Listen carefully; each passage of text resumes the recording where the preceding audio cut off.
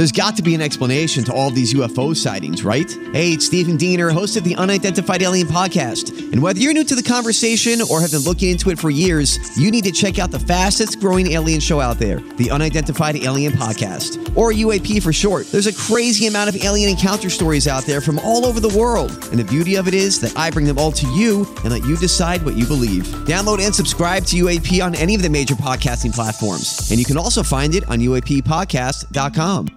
Yes. Welcome into the Tim McKernan Show on the Inside STL Podcast Network from the HomeLoanExpert.com studios. Timothy Michael McKernan and Action Jackson, Virgin Pringle, Sauce Boss, with you here on the program. What's up, Jackson? What up, Tim? How you doing? I'm wonderful. I know you are navigating the first day back at work since Missouri was eliminated from the NCAA tournament as we podcast on March 22nd, 2021. Did you find yourself in more pain than you had anticipated or in less pain than you had anticipated? Lost Oklahoma in the first round. Yeah, I think I would have been in more pain had they been doing the Mizzou thing where they're like up 15 and then around 4 or 5 minutes, Oklahoma rears back and beats them. I think the back and forth battle, which I've grown very accustomed to here in the last couple month and a half of the Tigers, brought me to a better place. And I mean, it's all just delaying the inevitable of playing Gonzaga, who is far and away the best team in this tournament. So it would have been fun to see that, but it would have just been one more game. And what are you going to do? So Mizzou football up next. I like a good free roll, and so I really would have enjoyed the opportunity to go into tonight's game, had they played Gonzaga, and we're recording this on the Monday after they lost Oklahoma, so it didn't happen, but just like free rolled and been like, oh, it'd be great if they're going to win, not expecting it, but man, would it be wonderful just to see them compete against the best, and we will not get a chance to see that now because of the loss to Oklahoma. But I am finding myself watching a little of the tournament, but I know that you were emotionally attached. And so I was curious if you found... I did get up out of my seat when Drew Smith hit the three to close it to 3, I think. Yeah, the step back. That was. I was like, oh, man, I got to tell Jackson. I did get into it. It happened. Hell yeah. But that was it. Otherwise, yeah. I was just like, my wife and I were watching. I'm just like, God, this is just, Yeah, it's not the most... I mean, and especially because I thought this opening weekend of the tournament was outstanding. Just really, game after game going at least to the final seconds or overtime. So, Mizzou didn't bring that type of energy, but it was still... I really enjoyed watching it all weekend. We asked the question last week about whether or not, because I was talking about what was a love for, something I would look forward to, even if Missouri wasn't in it in the NCAA tournament. And my theory was, because Doug says, oh, it's an age thing, and I just disagree with that. I get it. It's like I'm a passionate, Doug isn't passionate about that take, and I'm not passionate in refuting it, because I think it certainly is the case for people. For example, if you had a spot where you have a bunch of kids running around, that can certainly impact things. But for me, my theory was I feel like daily fantasy sports, and I guess if you gamble, like on all the games, and you're gambling all the time, that dopamine rush of, okay, now we're going to switch over from this game, which just ended, to this one. There's 30.2 seconds left, and the number 13 seed leads the 4 seed by 3 points. That kind of thing is mitigated by, if you are in a daily fantasy game, take really whatever sport, but for me it's golf, and every hole and every shot can impact, even if you don't have a player on your team, it can impact and so I think that's what it is. For me. I've gotten a few emails on that. And if that has played a role in it, for those who are Illinois fans, even though it came to an abrupt ending, losing to Loyola Chicago. Is it Loyola, Illinois, or Loyola Chicago? I think it's Loyola Chicago. Okay, that's what I thought. But I saw on my score app yesterday it was Loyola ILL, and I'm like, I thought it was Loyola Chicago. That might have been that game, Loyola versus ILL. Yeah, maybe. No, it was Loyola-IL and then then Illinois. That's why I thought it was weird. I'm like, I'm pretty sure it used to be Loyola Chicago. My that is weird. But anyway, I digress.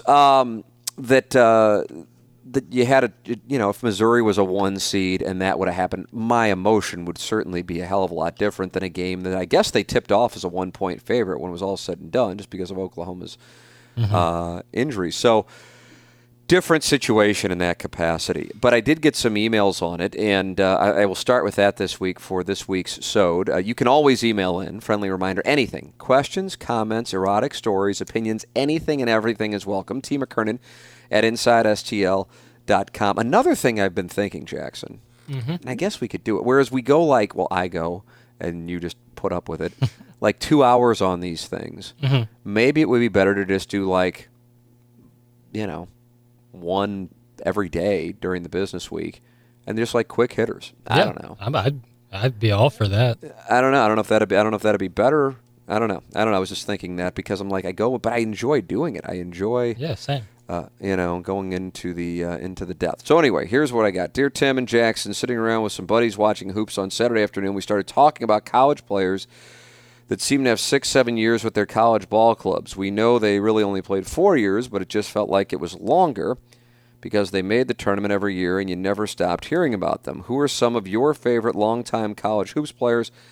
Perry Ellis and Aaron Kraft were the couple that came to mind when we brought it up. To be fair, this conversation started because I brought up the fact that you guys found about Mark Few, and we thought that maybe he stayed there for less money and less fanfare because at a school like Gonzaga, players are more inclined to stay longer than the guys at Calipari and Self recruiting to the blue blood schools, and that just fits his personality and what his end game seems to be. Would have thought that the Pac-10 schools would be beating down his door at this point. Love the discussion we had with our group and friends, and wondered if you guys had more thoughts on this.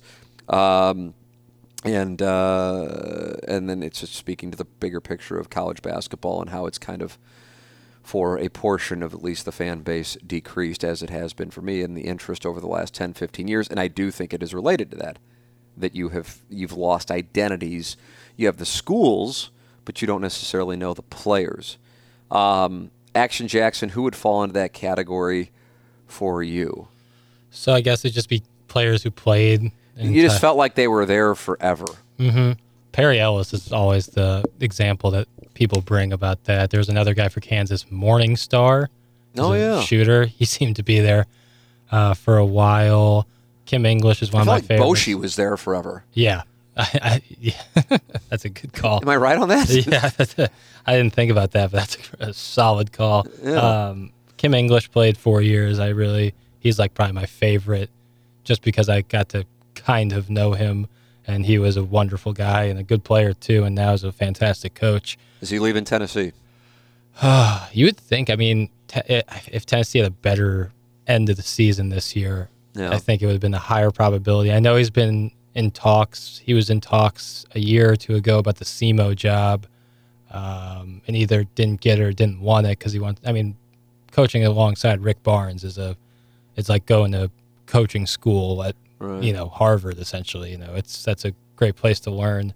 But other than that, the grad transfer thing is so crazy because a guy will play 4 years for a school and then in his 5th year transfer and get another year of eligibility. So like Reed Travis he played at Stanford and then grad transferred over to Kentucky and gave the Tigers some issues. But other than that, I can't think of, and I think the Mark Few thing, I think Mark Few stays at Gonzaga because he really likes it, and also because he doesn't recruit guys that are going to be on social media as like the number one prospect. He's recruiting guys who he knows after some time developing will become really, really solid team players. They might not be lottery picks in the NBA draft, but they're sure as hell going to do what he wants, execute his game plan. So I think that's why he hasn't rushed to go to a blue blood school. He's been, how long? I want to type that in. How long he's been at Gonzaga? Because I do 20 remember years, I want to say. It has to be at least because I remember when Missouri was playing in the same. At least I don't know if Gonzaga was in the same bracket, but they were in the same regional in Albuquerque back when they made the run to the Elite Eight in 2002. They were there. I remember being at his press conference. He has been at Gonzaga since '99. And I remember thinking then, I'm like, God, this guy, I would think he's getting ready to leave. That was 2002, and here we are 2 decades later. He's still there. I mean, I think he's there. Now, what Porter Moser does, that's one I'm anxious to see what happens. Yeah, you would think Indiana would be the team that would want him really badly, because they'll probably offer Brad Stevens and Few. Both of those people will probably turn down that offer. So I would think that Indiana would want a guy like him. God, with Porter Moser, it's I don't even know. I mean, when I was the one college basketball season, I was working in Little Rock in television. I went up to Fayetteville, interviewed Nolan Richardson, who was getting ready to kick me out of the gym because I just showed up with a photographer thinking you could just walk in to practice, because I think that's what we could do at Mizzou at the time. And I was not many months removed away from being in Columbia. And he walked over, and he was getting ready to, and for whatever reason, he calmed down. I guess maybe he just felt badly for me. Plus, I was 22. So he was, took mercy on me. And then he did a sit-down interview with me and humored me about, you were pre-Jackson existence, when they beat the living hell out of Missouri to open up Bud Walton Arena. It was their first home game there. And then Missouri wound up going undefeated in the Big 8 that year and number 1 seed in the tournament. If I'm not mistaken, that's the year, I think, that Arkansas beat Duke in the national championship game, and then they wound up losing to UCLA in the national championship game the following year. So he was in the midst of a hell of a run. So anyway, Porter Moser was Sidney Moncrief's assistant at UALR, and he was kind of the guy who would speak for the program, because Sidney Moncrief in Arkansas was a huge name. Mm-hmm. And he always had interview requests, and they would send Porter out. And I remember thinking, this guy's kind of young and, whatever. And then a decade later, I remember checking around and going, I wonder whatever happened to that guy. And then he wound up being on Majerus' staff. Mm-hmm. And Majerus, for whatever reason, wanted to go to lunch with me, Doug, and the cat. I still don't know how that happened. And we went to Adriana's on the Hill. And Porter sat down, and we BS'd about the Little Rock stuff. And then he's like, I got to get Coach out of here. If he doesn't stop, we'll be here until, for 6 hours. So I got to get him out of here.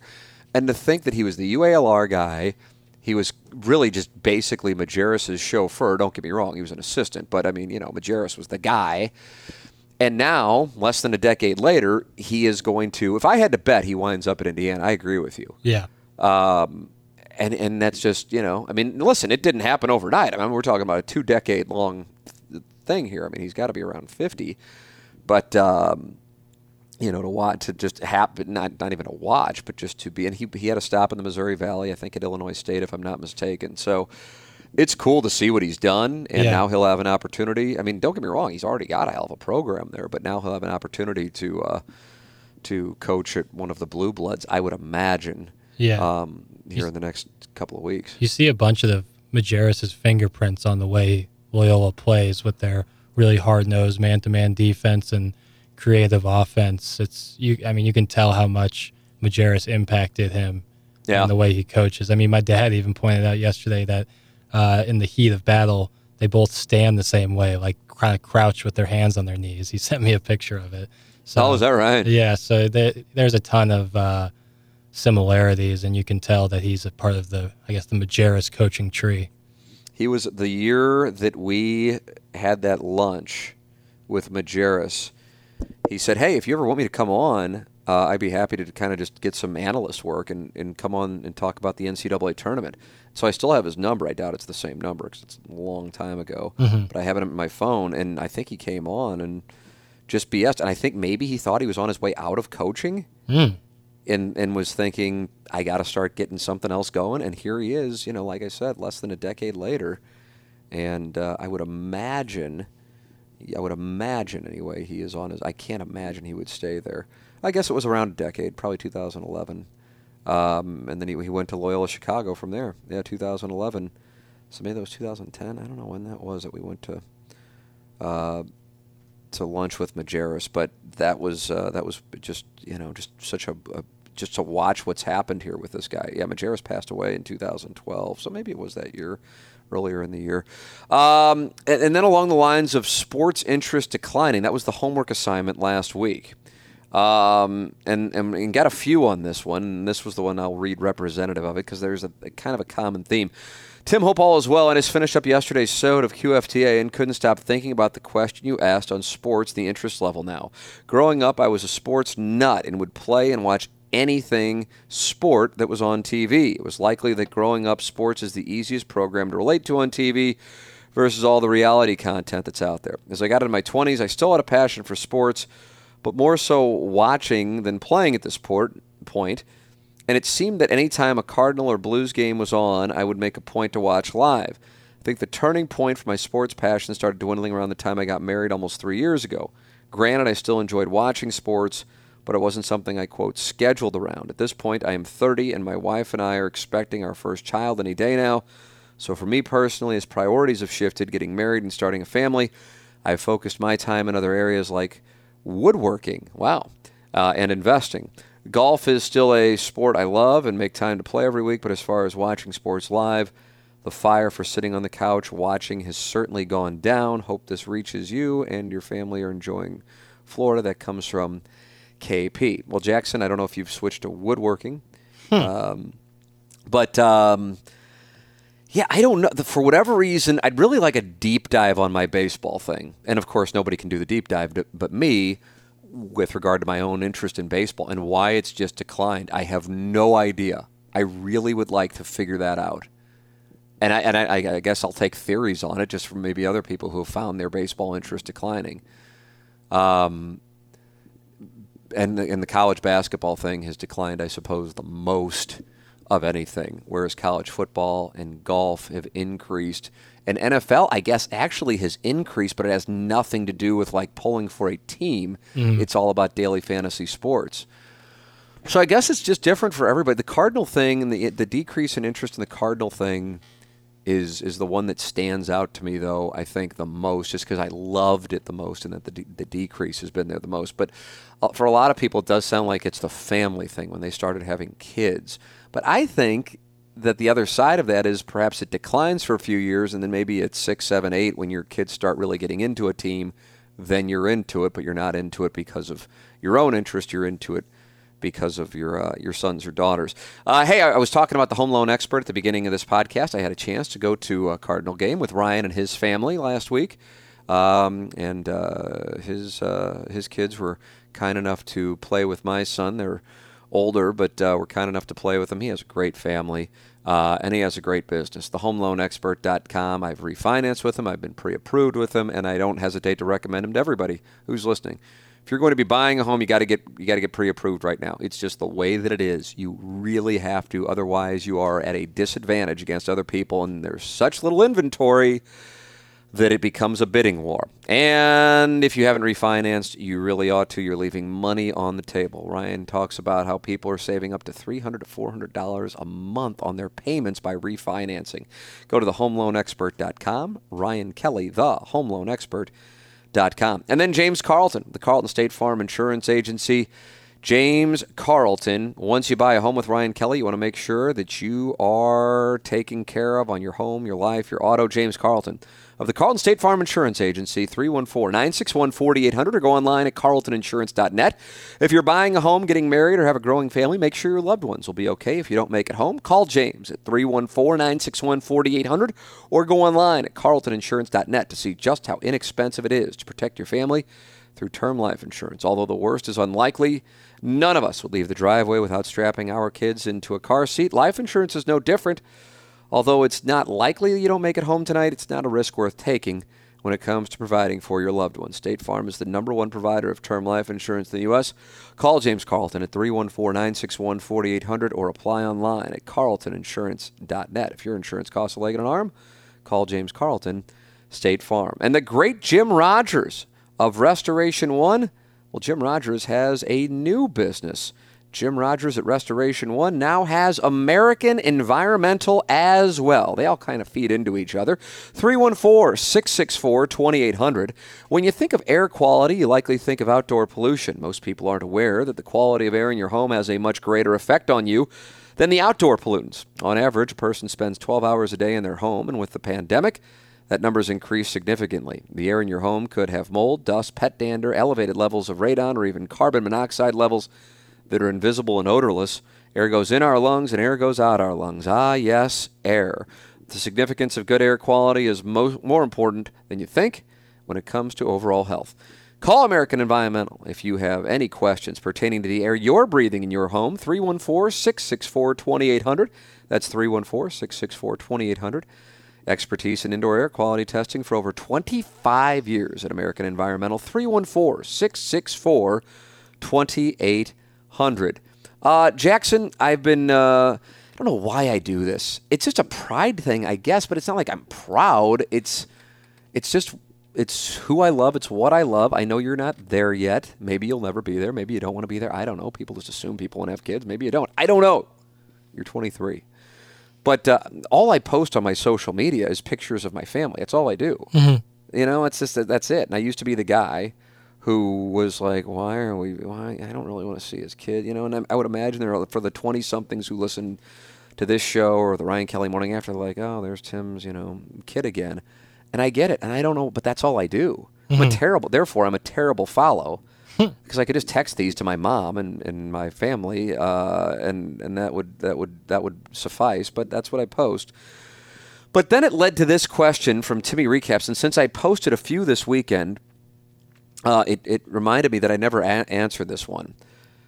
Is it awkward at all for you or your wife / family when listeners, most of whom you don't know on a personal level, carry over jokes that you're not in on from the fan page to your personal page? Every now and again, I'll see you or your wife post pictures of your son or extended holidays or something alike. Inevitably, there will be comments including some sort of snipe on you or a super perverted inside joke, apropos of nothing, which doesn't translate from the fan page to your personal page from a listener.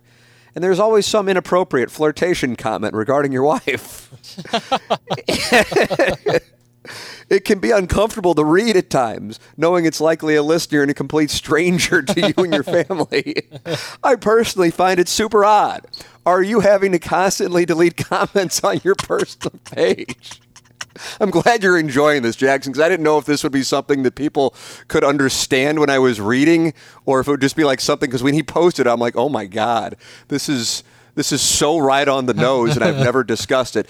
He said, I find it super odd. Are you having to constantly delete comments on your personal page, or is it that just part of the game? That would really frustrate me. Related, have you considered purging your personal page of people you don't personally know and instead creating a public figure page? It's from Timmy Recaps, who I often say is the best question asker of QFTA. And this one is so good just because it applies to, like, because if you are really, really, really, truly have some semblance of fame. So I'm not saying like it has to be beyond St. Louis, because you could name, St. Louisans who truly have fame. Now, they might not live in St. Louis anymore, or even, a Nolan Arenado or something along those lines. Mm-hmm. Yadier Molina. But that's real fame. That's real wealth. They wouldn't have I guess they could, but I doubt they would have like a personal page where people can just pop up. But I'm kind of in this weird spot of like, the vast majority of St. Louis has no idea who I am. Mm-hmm. But yet there's a sliver. The Franco Pinion definition was perfect when he was on the podcast. And he said it in his cadence and whatever slight dialect he has. Now, you have to understand, I'm not really famous. You are not really famous. We are really famous to about 1% of the people in St. Louis, and that's it. The other 99% have no idea who we are, nor do they care. But for that 1%, they are really, really into it. And I thought, my God, that just summed it up perfectly. Yeah. So to have like the final question, creating a public figure page, I'm in general uncomfortable with that. Not because it's like, hey, I am a public figure. I don't view myself as such. Yeah. That's the truth. But then I also know that for the 1% who do really get into it, they do view me as a public figure. And I think that might be where some of the disconnect comes from. Because I'm like, the fuck makes you think you can say? I'm just like a guy. Yeah. But then at the same time, we saw what happened with EJ Liddell this weekend over with the Brutal. comments on I wanted to get into that today on the radio program. I know that was one of your links, but I got to it like at 9:40, and I felt like there was too much there to just like rush it in 8 minutes before the email of the day, so I didn't do it. Design, air, heating, and cooling email today. But I'm like, what he said is, I'm just a person. What the fuck? You know? And that's the thing. And I don't know when there becomes a moment where you recognize it's like, because I think that was one of the things that Timmy Recaps wrote. It's kind of the cost of doing business or something along those lines. I don't view it that way. But here's the conundrum. If I were to purge, so as you call it, my page to just like people I'm friends with, there are a lot of people who I would be quote unquote Facebook friends with that I don't necessarily consider myself to be friends with, but I think those people probably consider us to be friends. And so then I got the weird category of now they're mad at me. I was blocked from the fan page, and it really pissed me and I off. was about to go into the fan page thing. Yeah. Like the worst thing for me about the fan page is that it's perceived if somebody is kicked off or blocked, and I don't know when the last time that happened actually was. I mean, I think we're talking a few months, but I don't know. Because now Facebook almost polices it itself. It's a daily thing where we get something with this comment has been removed. I saw the Plowhawk had something removed yesterday by Facebook, and I wanted to see what the hell. I figured I had to do something with Illinois. That people like take it personally. Because like, well, I listen to the show, I support the sponsors. Fuck you. You know, but I'm like, okay, well, I mean, don't you see that that's the reason you're not on it? If you're telling me to go fuck myself, then it's a personality trait that we don't really want on there. Yep. So that's the overall. So that's what it would get into with quote unquote purging. So what you can do now, what I've found, I don't want to give away like one of the things, and I don't know if this is still going on with athletes, and I think this has been referenced kind of in movies, that they would stay under like asinine names. Like there was a Cardinal who used to stay under the name Captain Caveman. Like, hey, I'll come on the show. I'm like, cool, all right. You know, where are you guys staying? You staying? No, yeah, we're staying at this place, but I'm under Captain Caveman. I'd start laughing. And they go, no, that's ask for Captain Caveman. They understand. That's what athletes have to do. So that's kind of a standard deal. The point being on that stuff is they with like social media, there are, and this is I'm only aware of a handful, but they have them, but they don't really use like their name, so to speak. And I'm talking about for people who are still, in the spotlight. And I'm talking about, again, really in the spotlight. And I'm talking about, at the very least, national celebrity, if not global. So they may have those, but they're limited to like truly close friends and family. I don't view myself, and I think anybody listening to this would go, yeah, that'd be fucking weird if you did view yourself in that way. But the question was, when the comments are made on pictures of like, and of me and my wife, of me, my wife, and my son, and I guess I have to like try to like separate it from people are just fans of the show, and so they're like carrying a joke over from the show. Yeah. And it's not done with any malice. Mm-hmm. So it might be a little odd, but it's not done maliciously. And that, to me, is, and again, how do you really know it's malicious and not? But, I like to think intuitively you can figure it out. So, yeah, it's awkward. I mean, at this point, unless I get it, too, with regards to the appearance discrepancy between me and my wife. I mean, it's so, like, people just make jokes about it, like, to my face, so I'm good with it. Yeah. Or a height joke or a hair loss joke or whatever the case might be. It's in that sense, it is the cost of doing business. Now, when you're sitting there in high school or college thinking, oh, I really want to call Cardinal games, you don't then go, and if I'm still doing this in 20 years, my appearance will be mocked on social media, or that of my wife's will be complimented on social media, but it's really not complimented to my wife so much as it's a dig on me. But I mean, again, when you lay out the landscape, as oftentimes I'm asked about questions like this, and you go, well, here's your choice. You could be doing this, and you would never have to deal with that, or you could be doing this, and sometimes you have to deal with this kind of stuff. The choice is easy, but it's not, therefore, it's not 100% purely wonderful. It comes with, ask, I don't know, who's at the top of their game in broadcasting, Howard Stern. In my mind, he is the absolute, standard bearer. But I'm sure he would say, well, you might say that, but would you want this or this or this in your life? Or the inability to ever go anywhere publicly, something along those lines. Like Iggy was talking about today, if he could trade places and rather have a couple $1 billion. I'm like, to me, first, what does a couple $1 billion get you that like a couple $100 million won't? Exactly. Yeah. So can't spend it all anyways. Yeah. So there's a point where it kind of becomes, too much, and I'm not even saying it needs to be a couple $100 million. I'm just saying it's like, who kind of fucking cares? Give me money and privacy, and I am in. That's what I want. That the guys who have the money but don't want anybody to know that they have the money, those are the people that I admire. But both from an envy standpoint and a respect standpoint, that they don't need to be flashing it. So along those lines, yes, it is a little strange. I would say more often than not, it's comments about my wife's appearance. But again, it's not necessarily like, holy shit, she's fucking hot. It's not that. It's the outkick your coverage thing. Yeah.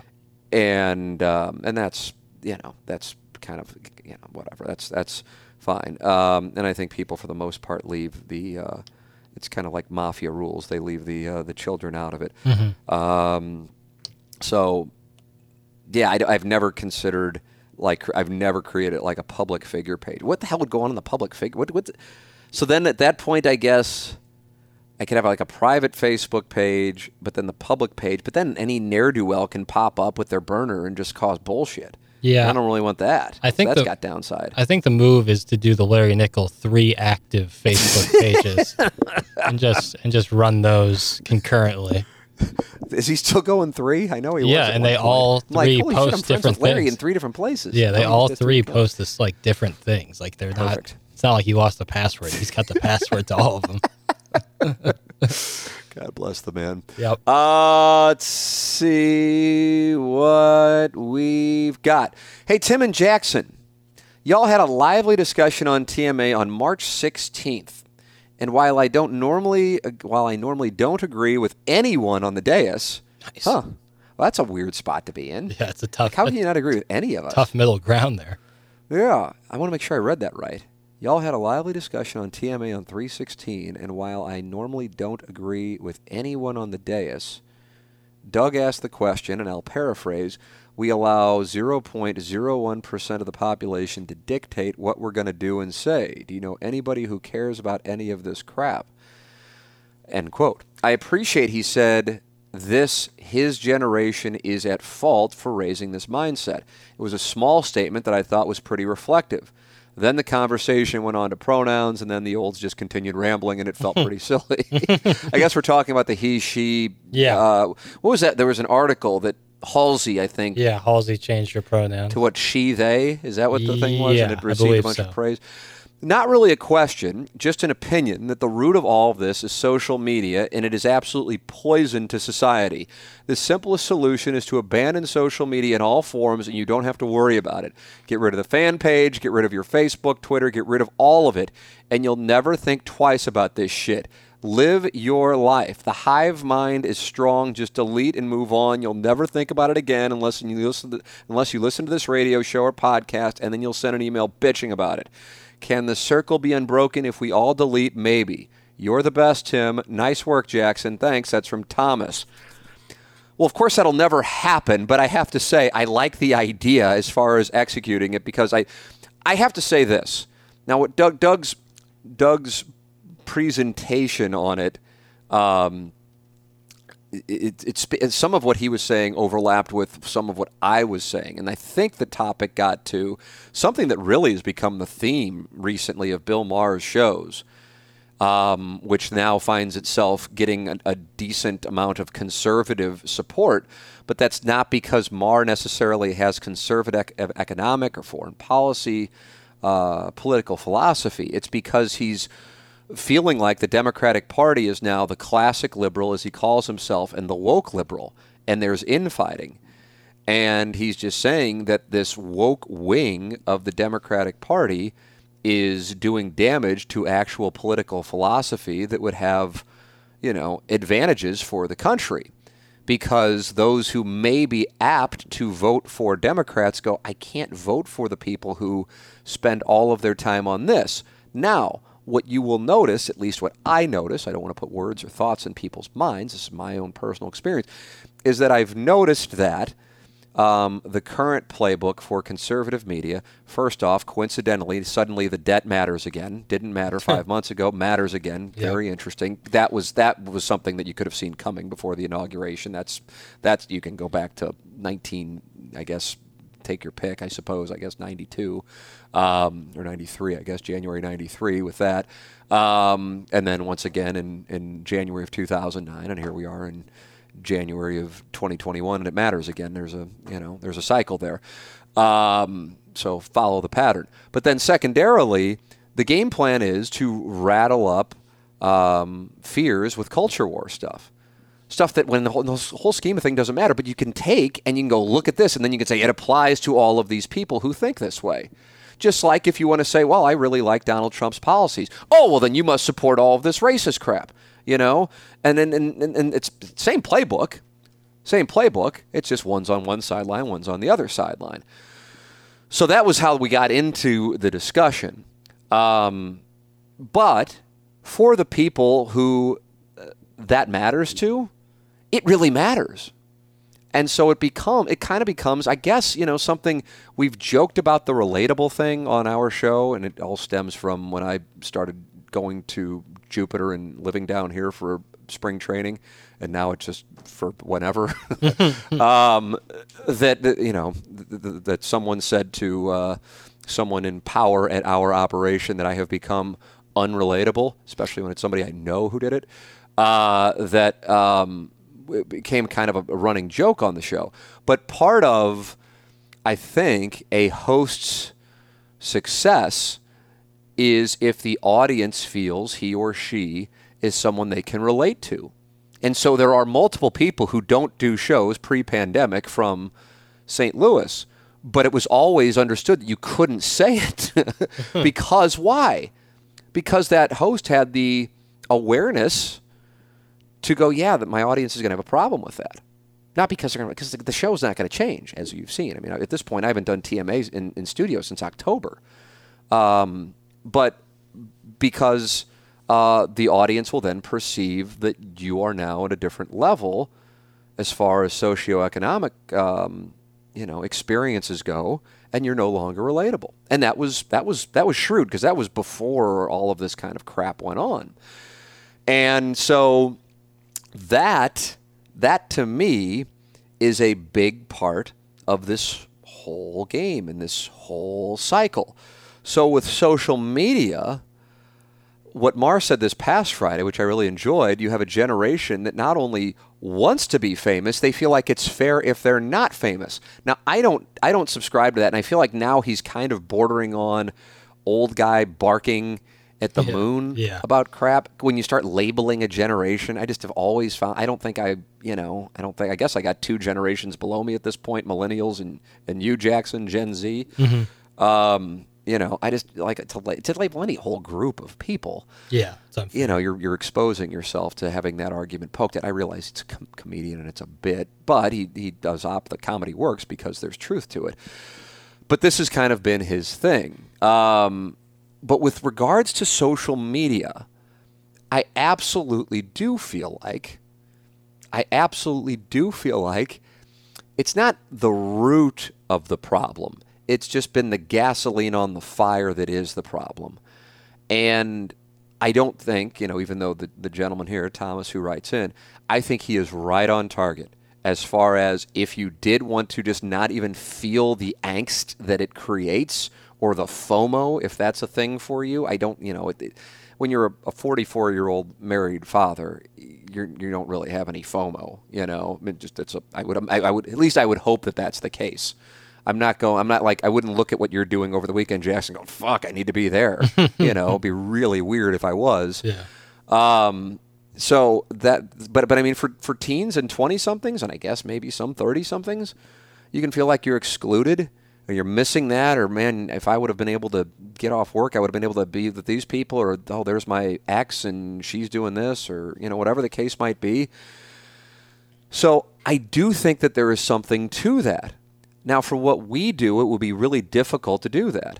But I do recall, and I think at this point it might be a couple of years, I just stopped following Fox News and CNN on social media, and it made it a better experience.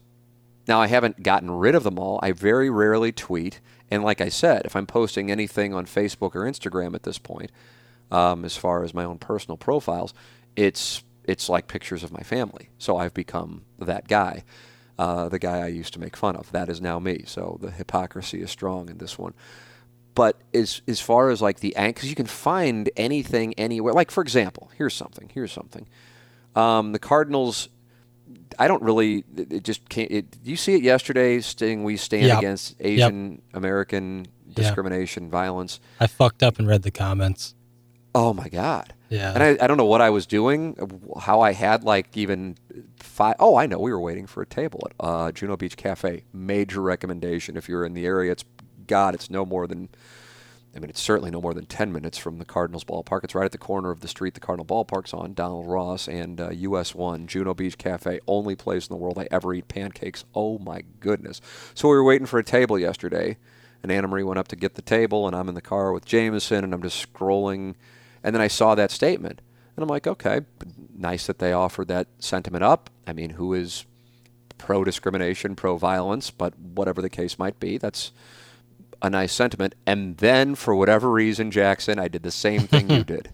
I read the comments, and I have to tell you, I was legitimately, I don't know, I was It floored you gotta me. be fucking kidding me. It floored me.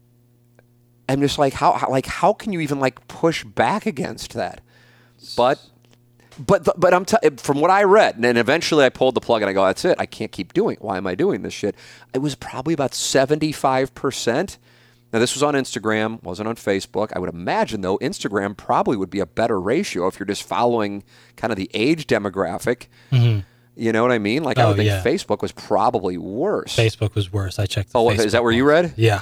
If I'm going to read comments, I'm going to go to where the water runs the highest. Oh, my goodness. I mean, it's just something. I come here for baseball, not politics. Is that politics? Is that a political policy we're talking about now, to be anti-violence, anti-discrimination, anti-bigotry? Is that politics? I mean, what the fuck? Yeah.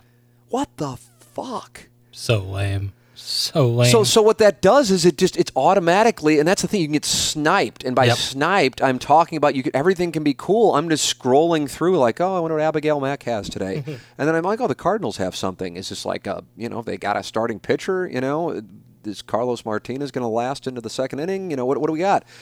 And it's a statement against, what transpired in Atlanta. Who's not on board with that? Well, apparently a number of Cardinal fans. Now, I want to make this clear. This isn't limited to Cardinal fans. No. I don't know if Cardinal fans have a higher percentage of this stuff versus other Major League Baseball teams or the majority of Major League Baseball teams. I certainly know Cardinal fans are stereotyped as having that with the Baseball's Best Fans Twitter account. But either way, it doesn't, whether it's a Cardinal account or the Dodgers account or the Mets or Yankees account, whatever. To read, I'm just like, is that where this shit is? And again, and then you look at it, by the way, and it's burners. Yeah. And I keep citing the burner thing because it's a way to hide out, because you're so you're so wrong and so fucked up that you can't even hold your identity. Well, I don't want to be doxxed. Well, then something's wrong. Yeah, if you're saying something so bad that you don't want to be doxxed, just don't say it. It's for the life of me. I don't know. I can't get in there. But I have to say another thing. What was it? I was saying this to my wife. What the fuck was it? I'm trying to give a bigger. I was talking about something I had with regards to a. I don't even know how I can say it without going into too much detail. But I'm like, I kind of live in this. Things are much better, and so much of this is to get likes on social media. And when I'm saying what people are probably like, what the hell are you talking about? Things are so much better. Like I think, and what I'm saying here is a moment of self-awareness. I think that things are better than they were 20 years ago, and that we are continuing to get better. But maybe it's just because it's in my own little world, my own, form of, my own bubble, that things are just, because, I remember we were driving somewhere, and I'm driving, and she's in the passenger seat. And we had just talked about maybe what happened in Atlanta. I'm not sure, but something. And I'm just like, this shit. I guess things are actually backtracking, and that racism is somehow back in vogue. Again, not with everybody, but maybe people aren't as ashamed of it, and they're maybe finding more like-minded people because of social media. So you can go to little corners of the world and have people in your bubble of bigotry. And then with regards to, women and the, everything that happened with the Me Too movement, Harvey Weinstein, everything that happened. And we were driving, probably a day later. And this guy in a van and another guy who's in the passenger seat are leaning forward to look over our car. And I'm like, the fuck is this? I'm driving with a car seat, and it's, I'm a guy in my mid-40s. What are we doing here? It's like South City at 2 a.m. when the St. Mary's guys wanted to kick my ass 25 years ago. What the fuck are we doing here? And then I realized they were leaning over to look around at Anna Marie. And she's just sitting there, and I'm just like, I said, you know what? And I said to her, I get it, because something else had been brought to my attention with regards to something along those lines, with guys just being not just creepy, but no self-awareness creepy. Yeah. Oh, I see. And I said to her, I said, I guess I gotta. She goes, when I'm running with the stroller, with a stroller, or just walking our son to the playground. She goes, guys will just drive by and they just yell. And she goes, and to make it clear, it's not her. It's just not her. She'll see it when she's walking past other ladies. It's just, and I guess this shit goes on. And of course, I guess this shit goes on. I know it goes on. What I'm saying is, I guess this shit goes on way more than I thought it went on. And because what am I exposed to? I'm exposed to my own little bubble. And so then you don't realize it. And so it's one of those things, I guess the only thing that I can try to relate it to, and then I get all pissy about it, when people say, well, how come you don't do this with the show? Well, I don't run the show. I don't run the station. It's not my thing. And I get all pissy about that because I feel like I've said it 500 times. Well, I'm really the only person who has this experience where I kind of at one time did operate a radio station and now I don't. And people still how come, where's the cat? Where's the Plowhawk? What happened to Pete? Is he really on a dumpster truck now working for the city? All these things. And I'll be like, it's not, come on. And I'm like, but how can I get mad? Because nobody else, what if they didn't hear it? Or what if they didn't listen for a couple of years and now they're back? What happened? They're not doing it. They're asking, just because they're asking. And then so that's my own experience, which in the whole scheme of things is a nothing thing. At least I did something that led to me being in the spot that I was in career-wise. Well, what if you were just born a certain way, whatever way that was, whether it be race, sexual orientation, you're an attractive female, you're an attractive male, whatever the hell the things are, and then you have people treating you a certain way because of something that's completely out of your control. And I realize my analogy does not work. I want to make that crystal clear, but it's the only thing that I can really express that frustrates me from something that is my experience that I know other people, don't relate to.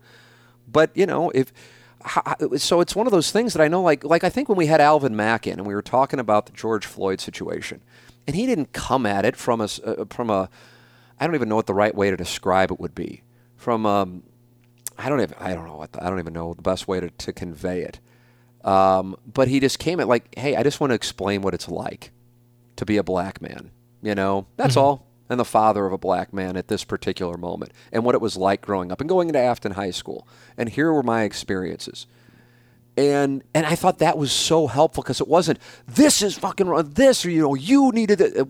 Here's my experience just to help you understand. It was just so purely altruistic. It was just beautiful in the sense that I think it helped people understand because it didn't put people on the defensive.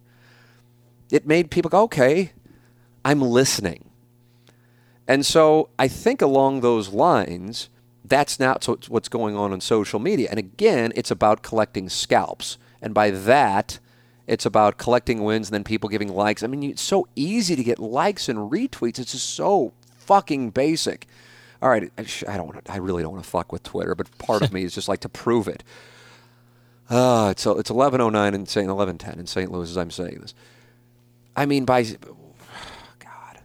6 o'clock tonight, I could get a couple posts and I could get a total of 1,000 likes, and it just would be like, because it's just so fucking easy to do. Yeah. But you're just like virtue signaling. You're just saying shit that's like got nothing to it. And I don't know what I was doing it with, like, I think I said I really like the Cardinals' chances with Nolan Arenado. Yeah, Stan Kroenke sucks. And then I hashtag Stan Kroenke sucks.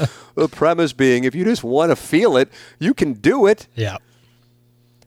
But then at the same time, if you want to say something that actually has meaning that might not necessarily be all met with approval, then you're risking your career. Yeah. And that's the game right now. So yeah, I do agree, Thomas, that deleting the accounts or just having one that is completely private and you can communicate with friends on there certainly would be the move, and not following that shit and just not getting involved in it, because they don't want us to be happy. They don't want us to be. There's no money in that. Yep. And so when you think about it that way, it really does. It's the thing that I cited from that New York University professor last week. They don't want us to be happy. They don't want us to get along. They don't want us to be healthy. They want us to be fat. They want to highlight. I mean, God, even something from a sports standpoint, it's clickbaity. All right. Before I go on to our final question, I would like to tell our audience about some great car deals at Mungenast, stlouisacura.com, and altontoyota.com. It's at Mungenast. Jamie Burkhardt, Clayton Patterson. Oh, my goodness. stlouisacura.com. 2020 Acura MDX up to $10,000 off. 2021 Toyota Highlander over $5,000 off. That's at altontoyota.com. Plus, their March service special. Bring any car into service and ask for the TMA special. 15% off all work. Tires, batteries, wipers, anything and everything, all makes. They have loaner vehicles available as well. Please shop their pre-owned selection. More than 200 pre-owned cars available for you at altontoyota.com and stlouisacura.com. It's Mungenast, the official automotive dealer of the Tim McKernan Show podcast. Mark Hanna of Evergreen Wealth Strategies is online at evergreenstl.com. Everybody needs a financial advisor, but not everybody is Mark Hanna of Evergreen Wealth Strategies. If you are in the market for a financial advisor, or you just feel like maybe you could use a different perspective from a good person who helps everyday people every day, go to evergreenstl.com or give him a call at 314-889-0503. That's 314-889-0503. Mark Hanna, Evergreen Wealth Strategies. evergreenstl.com. A great guy who can help you put a plan together and stick to it. Mark Hanna of Evergreen Wealth Strategies. And Seth Goldcamp of Design Air Heating and Cooling. Online at designairservice.com. That's Seth Goldcamp, Design Air Heating and Cooling. Seth Goldcamp wants to remind you, you don't have to wait until the first hot weekend to think about your air conditioning. Regular maintenance can prevent costly breakdowns later in the year. One of their techs will come clean out your air conditioning coil and check the refrigerant charge to keep your air conditioning running efficiently this summer. It's Design Air Heating and Cooling. I am a client, and they really are the best, the absolute best. They are in another world the best. DesignAirService.com. Design Air Heating and Cooling. I actually have a couple more. But for the purpose of expediting, I'll save, because this one goes into the remote working topic, and now people are writing about it, Jackson, and saying that this is the new normal. Something that we were talking about on this podcast like a month ago, although I don't really think I'm going to pat myself on the back, or we should pat ourselves on the back for it. It was rather obvious that this was going to happen, but I think it is a great thing. I think it is a great thing. Here is one from a couple of weeks ago, and I didn't get to it last week. Tim, catching up on some questions from the audience today, and just finished listening to the February 22nd episode. You were talking about theories on why some people may quote-unquote hate you. I don't know for certain on this, and it's just a possible theory, but I wonder if it may go back to you actually being an introvert personality. People listen to you on the radio and think that you are an extrovert and very outgoing, and then when they meet you in person, most likely at a TMA Live, you are more quiet and reserved away from the microphone. I believe sometimes people may take that as you feeling that you are better than them and not wanting to give them the time of day. Obviously not a fair assumption to bring on you if true, but that is just a theory that I think may exist. I may be off on this thought process, but it was something that just came to mind. Thanks. That's from Matt. On a side note, and this is not to be read, he just said, okay, so there we go. I think there's something to that. I mean, realistically, though, when it gets down to it, TMA Lives have, what, Jackson? I mean, I guess you've only done one at this point. Mm-hmm. And that was in the pandemic, so it wouldn't be but I mean, at the most, I guess like the absolute most, maybe we had a few hundred people, like Elisa Ann one. But I think that I have observed that about myself when people would come to work for Inside STL or they would interview, and I think they would think it was like an orgy and I'd be snorting rails off my desk while interviewing them. Yeah. And then it's like, oh, this guy is kind of serious and focused on the business, which is different than what you would think on the radio. On the TMA Live thing, I view that different. Again, we're talking about, a small percentage of the audience. So I don't know on that. But with regards to TMA Live specifically, that's kind of where I started to have a better empathy for the Cardinals and us being in their workspace. Because for me, we're doing a show, and so I'm working, but I also recognize that the people who are there and they're drinking and hanging out and having a good time, and it's difficult to compartmentalize, oh, these guys up there, they're working, especially when quote-unquote working is us fucking off. But I do have responsibilities with the show and the advertisers and making sure we're hitting certain things and so on and so forth, even though it certainly doesn't sound like that when you listen to the show. It just sounds like three guys and some producers fucking off for a couple of hours. Mm-hmm. So I get that. So I don't know on that. I mean, if that's the case, then I don't know. I still my theory still goes back to there is an incorrect presumption about something. I still think that. But nobody's given it to me yet, so maybe I'm just wrong on that, and maybe it's like somebody at TMA Live was hurt that I didn't spend a half hour with. I don't know. Like, Doug likes that because he doesn't really get a chance to do it much, and so he enjoys it, and he enjoys sitting there and BSing and having a beer. And ever since TMA Live started, I've been a father. And our son, who I've made reference to oftentimes, not sleeping, he's currently going to bed at around 11:30 at night and has never napped. I would feel terrible for my wife, so I would get home to help put him to bed. Same deal as now. It doesn't change. I mean, yeah. It's just the way that it is, and it's it's a phase, and I know it'll end, but we're dealing with that. He's been around since August of 2017, and I think TMA Live started up. I don't know if it was 2017. She was pregnant then, but they haven't been going on all of that long. So if that's the case, maybe that adds some context to it. Like I said, my theory is that there is something that a portion of the audience, not the majority of the audience, to be clear, thinks that is incorrect. That's the only thing I can think. But since it's not presented to me, I have no idea how to correct it. But at the same time, if you think something is true, why would you suddenly go, oh, maybe that's not true, and I'll email the theory? You know what I mean? It's like, how are you thinking something that you think is true is not true? How would you think that? So I appreciate the theory. I do think there's something to, for example, and I actually said this to Steve Savard on the podcast when he came in, and I think he was kind of taken aback. I mean, I don't know, like he was offended, but he was like surprised to hear me say it. I said this was back when I was working with him at KMOV. He's a great guy. But I think, now maybe he didn't agree with me, maybe that's why I don't know.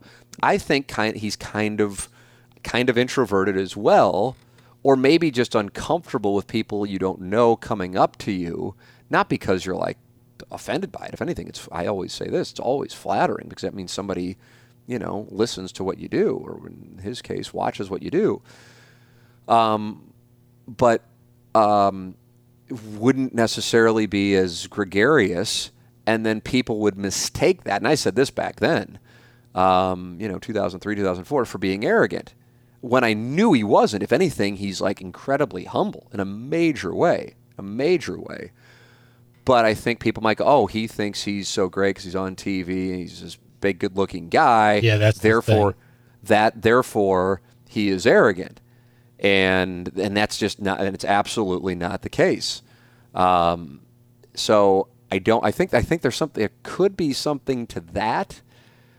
I see a lot because he's tall and he's like, really in shape and good looking, like you said. Like when you combine that with not being like the most jovial guy of all time, when a stranger comes up to him that he doesn't know, you get that effect. Yeah, I guess like you think you're better than, but that's just, I mean, it's just not who he is. And I mean, I haven't worked with really Steve. nice. I mean, he's at the radio station now, but we don't work together, like we did when we were doing the sports. And I'm just like, man, he's just a great guy, just a great guy. Like, if anything, like more self-aware, especially in a business that can, holy shit. Lack self-awareness. Oh my God.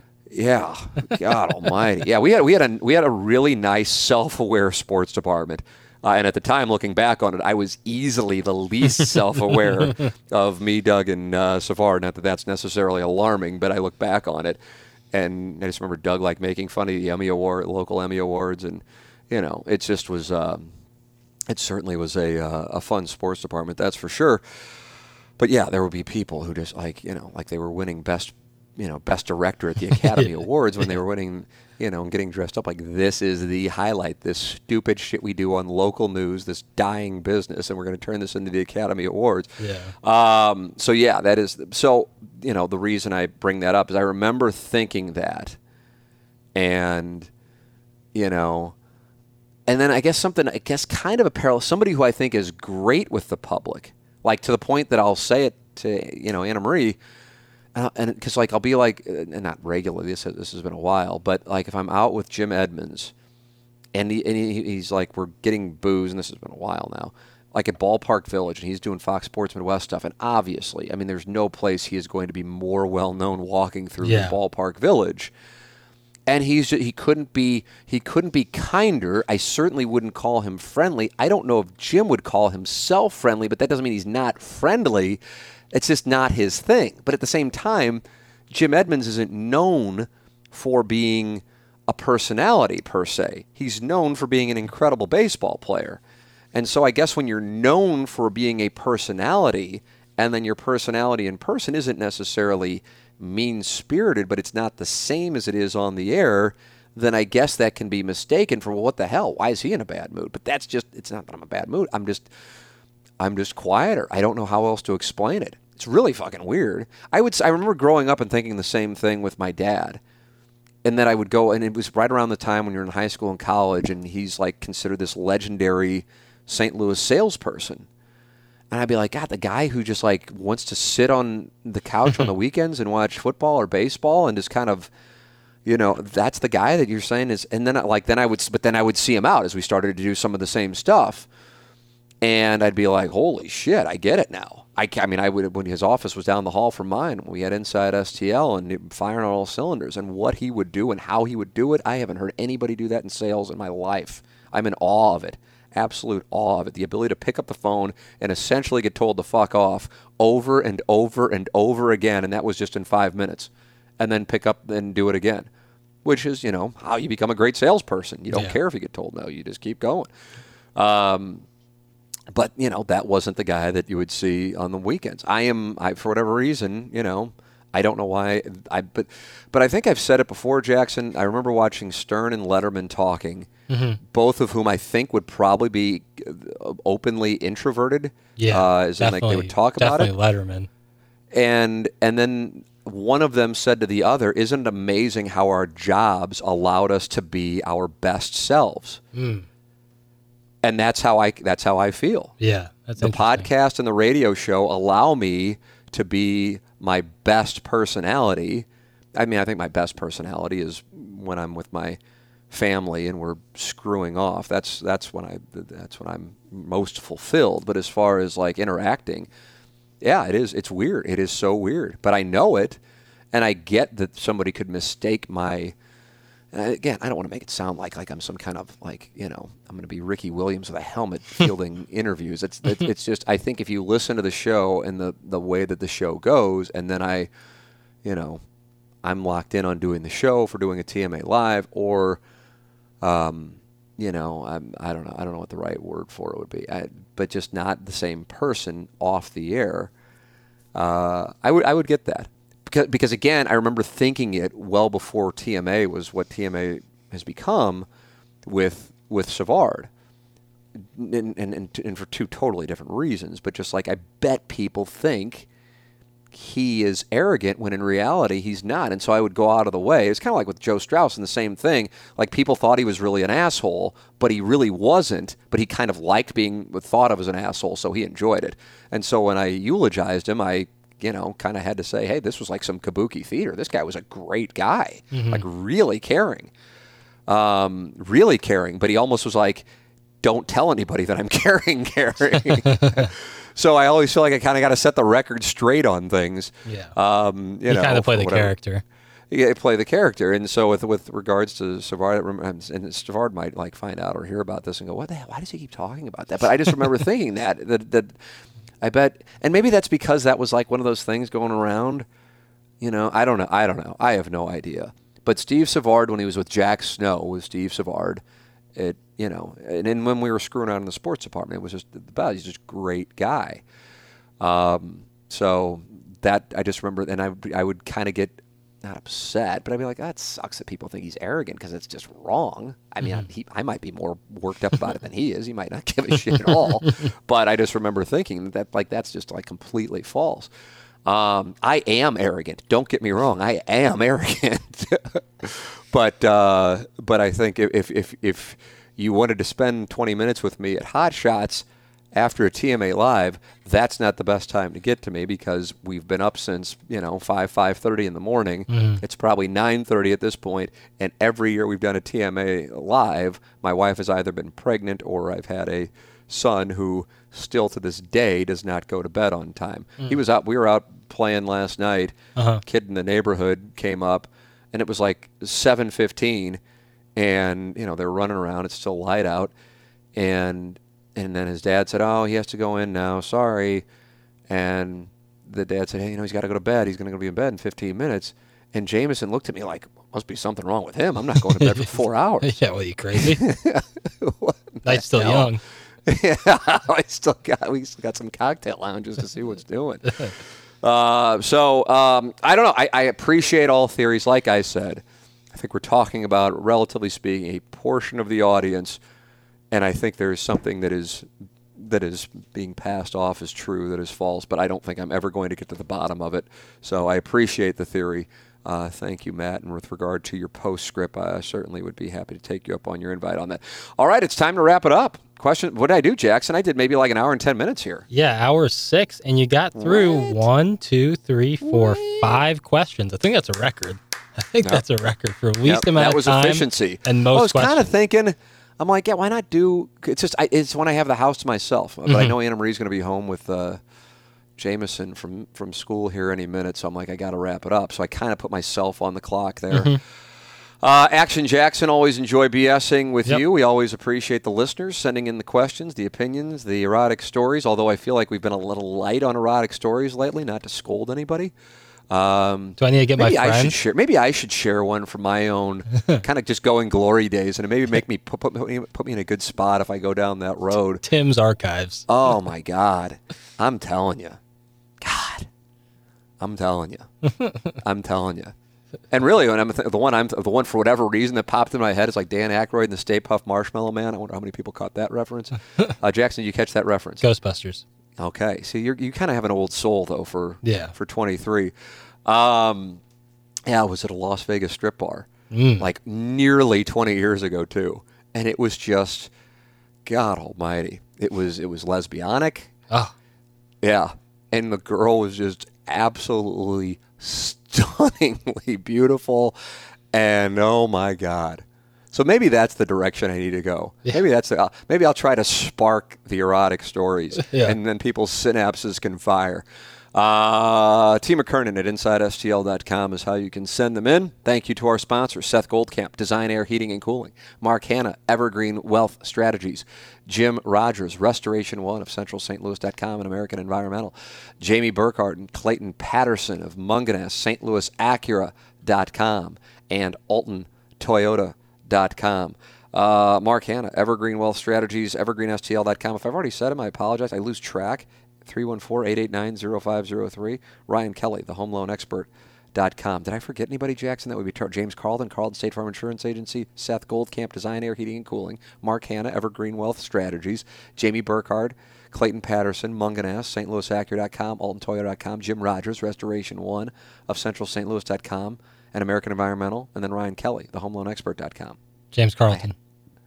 James Carlton, carltoninsurance.net, 314-961-4800. They all make it possible. Support the sponsors. Send emails in, and we will be bringing the heat with questions from the audience. For Action Jackson, I'm Tim McKernan. This has been another edition of the Tim McKernan Show on the Inside STL Podcast Network from the HomeLoanExpert.com studios. Peloton, let's go. This holiday, with the right music and the right motivation from world-class instructors, we're going to pick it up a notch. It's the holiday season. You might just surprise yourself with what you're capable of. Work out to thousands of live and on-demand classes, from running to cycling to yoga. Try Peloton risk-free with a 30-day home trial. New members only, not available in remote locations. See additional terms at onepeloton.com/home-trial. Peloton, motivation that moves you.